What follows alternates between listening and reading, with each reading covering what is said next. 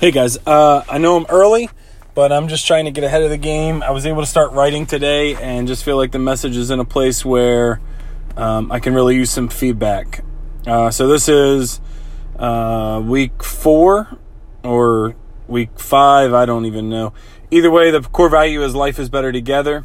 I got some notes there. You can see them on some big ideas that I really want to communicate. But here goes. Let me know what you think. Loneliness sucks. About 10 years ago, I tweeted a lyric from Adam Duritz of the Counting Crows that said, "If everyone loves you, you can never be lonely." And a person who had recently walked out of my life had the nerve to text me a screenshot and said, "You know that's just facetious and not actually true, right?" And I just said, "Yeah, I got it. I'm loved by plenty of people and I'm still as lonely as can be." I said, why they thought it best to send me that text, I'll never know. But either way, I wish that lyric was true. I wish the loneliness I feel at times still could be cured by playing to a crowded room and getting people to like me for a little while. As many of you know, I love to host people. My favorite thing to do when people are over is play bartender. Not because I want to get people drunk, but because I want to help people have a good time without having to sit down long enough to have a real conversation. See, because real conversations are uncomfortable. Real conversations require vulnerability. Real conversations force me to be in touch with some sort of pain, whether it's in our world or deep inside of me, and I hate going there. I hate the tension. I hate going to dark places of our world and my soul. So instead, I just create a space for everyone around me to escape the monotony of their to-do list for a little while and just be. And I watch as they take a deep breath and breathe in life and friendship for a little bit. I'm convinced we live in a world that rarely slows down enough to let us experience that. So when people come to my house or go out on my boat or do whatever they do around me, I gladly embrace the opportunity to serve them so they can experience a real rest. My problem comes when everyone leaves or things slow down and I'm forced to stop serving people and just deal with the reality and pain within myself.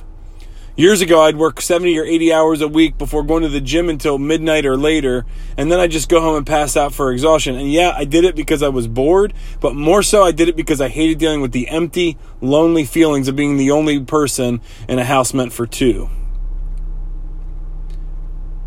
See, this morning we're going to take a look at a guy that deals with loneliness for most of his life. The book of Jeremiah was written roughly 600 years ago before the birth of Christ by a prophet named Jeremiah.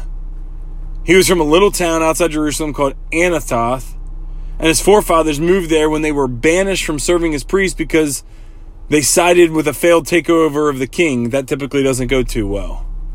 In addition to his embarrassing lineage, Jeremiah was called at birth to serve as a prophet during the most devastating events in Jewish history, prophesying from the 13th year of Josiah's reign until shortly after the fall of Jerusalem in 587 BC. His 40-year ministry was marked by opponents' attempts to silence him by means of arrest, trials, beatings, imprisonments, and even assassination plots.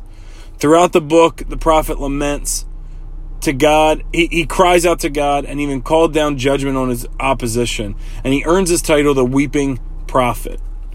And while public ridicule of his message was swift and extreme, the prophet's personal sacrifices were far greater than any public outcry.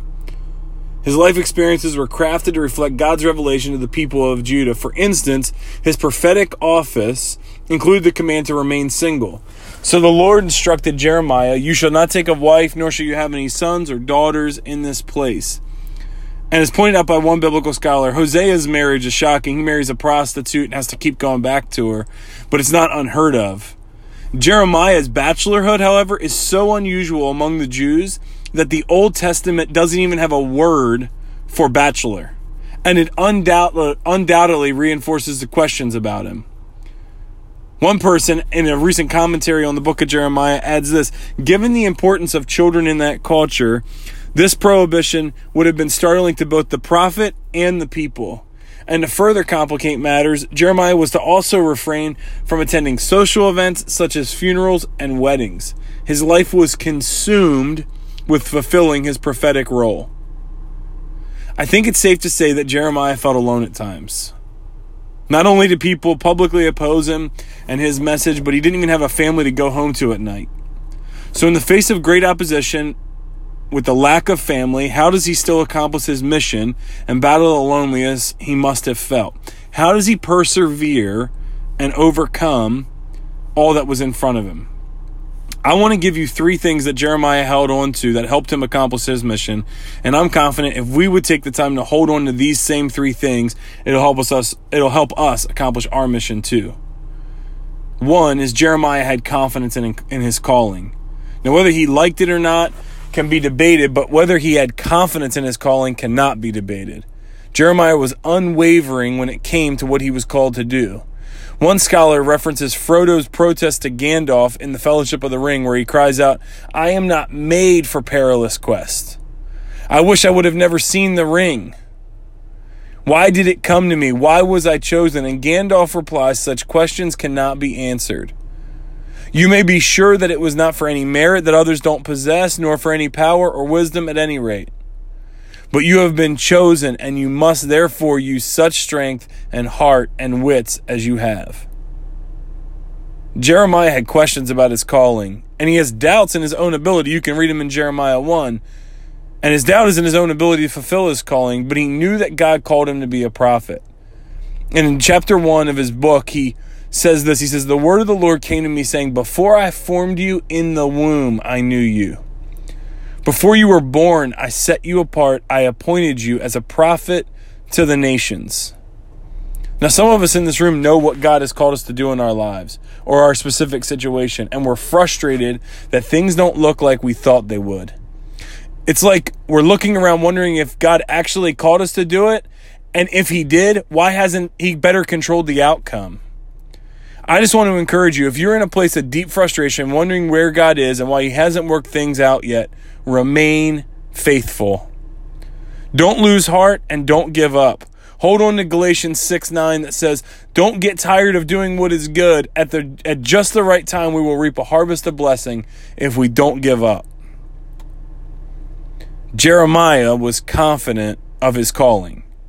Secondly, Jeremiah placed a high value on prayer. See, in moments when he had no one else to talk to, he talked to God. And in moments when he had others to talk to, he still chose to talk to God. Regardless of what was going on for Jeremiah, he made time to pray and connect with his God. One example of this comes in Jeremiah 12, right after a failed assassination attempt on his life from some guys from his hometown. He prays this, "Lord, you always give me justice when I bring a case to you.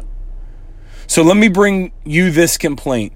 Why are the wicked so prosperous? Why are evil people so happy? You have planted them, and they have taken root, and they've prospered. Your name is on their lips, but you are far from their hearts. But as for me, Lord, you know my heart. You see me, and you test my thoughts. Drag these people away like sheep to be butchered. Set them aside to be slaughtered." Now, just a quick side note. Some of you Element regulars may be thinking, why does the pastor always pick verses where people pray dark prayers for somebody else's destructions? I'm not really sure. I guess I just feel like they're relatable. Either way, Jeremiah doesn't hesitate to pray when things go wrong and he feels alone. He doesn't hesitate to pray when God saves him from his opposition. The reality is he just doesn't hesitate to pray. See, some of us wait till the crap hits the fan before we pray. Others of us refuse to pray in tough times because we don't know how a good God could let our lives go so wrong. Jeremiah sets a different example. He just prays. He prays authentically. And when he's good with God, he prays a thankful prayer. When he's confused by God, he prays a prayer and asks a question. When he's pissed at God, he prays and he expresses his frustration. I challenge you to follow Jeremiah's example and place a high value on prayer. Make it a priority, and you won't regret it. Third thing from Jeremiah is he made the most of his brothers. See, it wasn't often in his life that he had great people around him. Most of the time he had friends that smiled in his face and then tried to stab him in the back, literally. But Proverbs 18:24 says there are friends who destroy each other, but a real friend sticks closer than a brother. And Proverbs 17:17 provides a little bit more clarity on this, saying, a brother is born to help in a time of need. Many versions say that a brother is born for a time of adversity. See, Jeremiah had plenty of friends and a few brothers. But in the moments when he had a brother by his side, he appreciated them. Not only would he thank God for them and take the time to thank them for their help, but he also allowed them to help him. Many of us have brothers in our lives that are willing to help and fight alongside of us in our time of need. And for one reason or another, we refuse to take their help. For some of us, it's pride. We don't want to be helped because we don't want to share the glory. But here's my question. What good is glory if you don't have anybody to celebrate it with? Accomplishing great things is much greater when you have people to share it with. Isolation gives you all the glory and no one to share that moment with. And that is a lonely place to be. For others of us, it's fear. We don't want to be helped because we don't want to need help. Life has taught us and we've learned that when we have needs, everything falls apart. So we just refuse to be real with ourselves. We definitely refuse to be real with others about the fact that we might need some help sometimes. For the rest of us, it may be that we legitimately don't have anybody. Maybe you just moved to the area and you don't know anyone you can count on. Maybe you just lost the person you used to count on. I don't know your situation, but I do know you're in a room full of people willing to fight beside you, and you don't have to be alone. God may have placed that person in your row this morning so they can be a future brother to fight your battles alongside you. I'm about to sneeze, hang on. Oh, so annoying. Take a look at the example of Jeremiah making the most of his brothers in Jeremiah 38. Now Shep, son of Matan, Ged, son of Pashur, Jehukal, son of whoever, and Pashur heard what Jeremiah had been telling the people. He had been saying, "This is what the Lord says. Everyone who stays in Jerusalem will die from war, famine, or disease, but those who surrender to the Babylonians will live. Their reward will be life. They will live." The Lord also says the city of Jerusalem will certainly be handed over to the king of Babylon, who will capture it. So these officials went to the king and they said, "Sir, this man must die." That kind of talk will undermine the morale of the few fighting men we have left, as well as that of all the people. This man is a traitor. So King Zedekiah says, "All right, do as you like. I can't stop you." I love the passivity there. So the officials took Jeremiah from his cell and lowered him by ropes into an empty cistern in the prison yard. It belonged to Malchijah, a member of the royal family. There was no water in the cistern, but there was a thick layer of mud at the bottom, and Jeremiah sank down into it. But Ebed-Melech, the Ethiopian, an important court official, heard that Jeremiah was in the cistern. At that time, the king was holding court at the Benjamin gate. So Ebed rushed from the palace to speak with him. "My lord the king, these men have done a very evil thing by putting Jeremiah, the prophet, into the cistern. He will soon die of hunger, for almost all bread in the city is gone." So the king told Ebed-Melech, "Take 30 men with you and pull Jeremiah out of the cistern before he dies." So Ebed took the men with him and went to a room in the palace beneath the treasury, where he found some old rags and discarded clothing. He carried these to the cistern and lowered them to Jeremiah on a rope. And he called down to Jeremiah, saying, "Put these rags under your armpits to protect you from the ropes." And then when Jeremiah was ready, they pulled him out. So Jeremiah was returned to the courtyard of the guard, the palace prison, where he remained. See, Jeremiah didn't turn down the help of Ebed-Melech and his crew. He gladly accepts it and allows them to care for him in his weakest moments. One chapter later, he would deliver a prophecy to Ebed that he and his family wouldn't suffer or die when the city fell to the Babylonians. And I recognize that you may have been hurt by some so-called friends in the past, but don't give up on your band of brothers because of that. All throughout the Bible, from the beginning of time to the end of time, it is clear that you and I were not designed to do this life alone. As we close, I want to go back to my story of loneliness that I told you at the beginning. It was during that time I saw a post on Facebook from my tattoo shop of a tattoo that someone had recently got. The crazy thing was, I knew the guy who had gotten it. He had been a leader in my youth group, and we were both big Ravens fans. I didn't have his number anymore, so I decided just to shoot him a message on Facebook. Hey man, I've been thinking about you a lot recently, and wanted to see if we could catch up sometime and grab lunch or coffee or something. Feel free to call or text me if that's easier than Facebook. Gave him my number. Talk to you soon. I had no idea how he was going to respond, but 5 hours later, I had no idea how he was going to respond. I just knew I needed a friend that I could trust, so I decided to reach out to see what would happen. 5 hours later, I got this response. Heck yeah, dude. I'd love to. We worked out some details and we wound up getting together. But here's what I didn't tell you. He was friends with my ex-wife and her new husband. And like most divorces, mine didn't end on the best terms, and I'm sure he had heard her side of the story, and I had no idea what he thought of me, but when you're lonely, you tend to be desperate. Fortunately for me, I reached out to someone with enough maturity to see past the stories they'd heard and just take the time to hang out with me. A couple of weeks later, we met up for dinner, and over drinks, I mentioned that I had saw that he had liked cigars. He nearly jumped out of his seat, asked if I liked cigars, and quickly said, "Let's go smoke," when I nodded. We got to the cigar shop, and it became clear to him and pretty much everyone else that my experience with Swisher Sweets and Black & Milds hadn't prepared me for a real cigar. Not only did he have to help me light the cigar, he later had to tell me to stop. Because I was starting to feel it a little too much.